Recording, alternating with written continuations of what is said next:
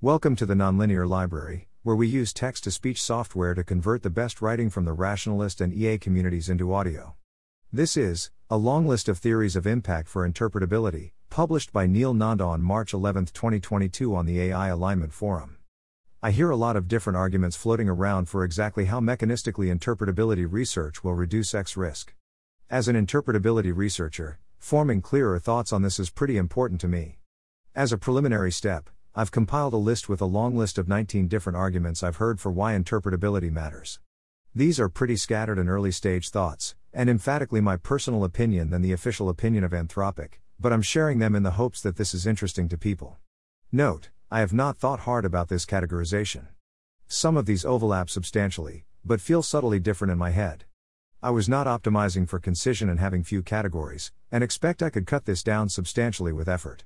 Credit to Evan Hubinger for writing the excellent Chris Olah's views on AGI Safety, which was the source of several of these arguments. Force-multiplier on alignment research. We can analyze a model to see why it gives misaligned answers, and what's going wrong. This gets much richer data on empirical alignment work, and lets it progress faster. Better prediction of future systems. Interpretability may enable a better mechanistic understanding of the principles of how ML systems work, and how they change with scale, analogous to scientific laws. This allows us to better extrapolate from current systems to future systems, in a similar sense to scaling laws. For example, observing phase changes Olah induction heads shows us that models may rapidly gain capabilities during training. Auditing, we get a Mulligan. After training a system, we can check for misalignment, and only deploy if we're confident it's safe. Auditing for deception, similar to auditing, we may be able to detect deception in a model.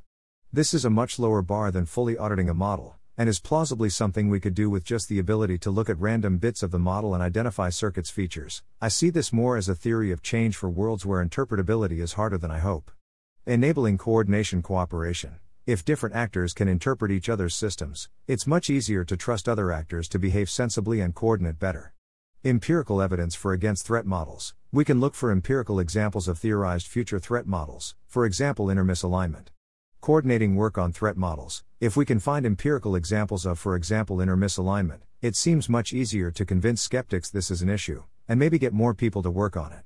Coordinating a slowdown. If alignment is really hard, it seems much easier to caution a slowdown of the field with, for example, empirical examples of models that seem aligned but are actually deceptive. Improving human feedback. Rather than training models to just do the right things, we can train them to do the right things for the right reasons. Informed oversight. We can improve recursive alignment schemes like IDA by having each step include checking the system is actually aligned. Note, this overlaps a lot with 7. To me, the distinction is that 7 can also be applied with systems trained non-recursively, for example today's systems trained with reinforcement learning from human feedback.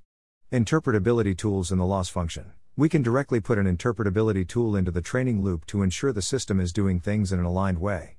Ambitious version. The tool is so good that it can't be good-hearted.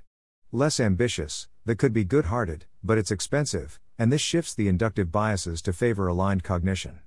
Norm setting. If interpretability is easier, there may be expectations that, before a company deploys a system, part of doing due diligence is interpreting the system and checking it does what you want.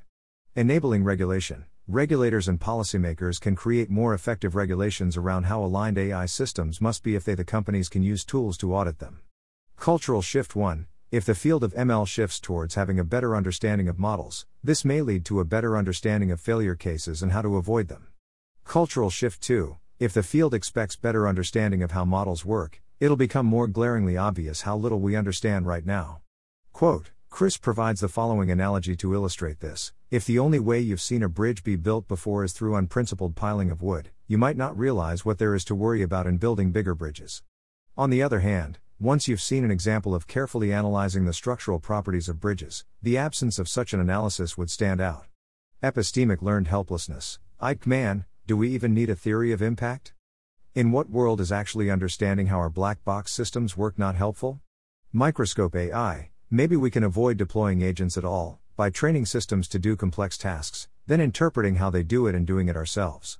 Training AIs to interpret other AIs. Even if interpretability is really hard labor intensive on advanced systems, if we can create aligned AIs near human level, we can give these interpretability tools and use them to interpret more powerful systems. Forecasting discontinuities. By understanding what's going on, we can predict how likely we are to see discontinuities in alignment capabilities, and potentially detect a discontinuity while training before deploying a system. Intervening on training. By interpreting a system during training, we can notice misalignment early on, potentially before it's good enough for strategies to avoid our notice, such as deceptive alignment, gradient hacking, obfuscating its thoughts, etc.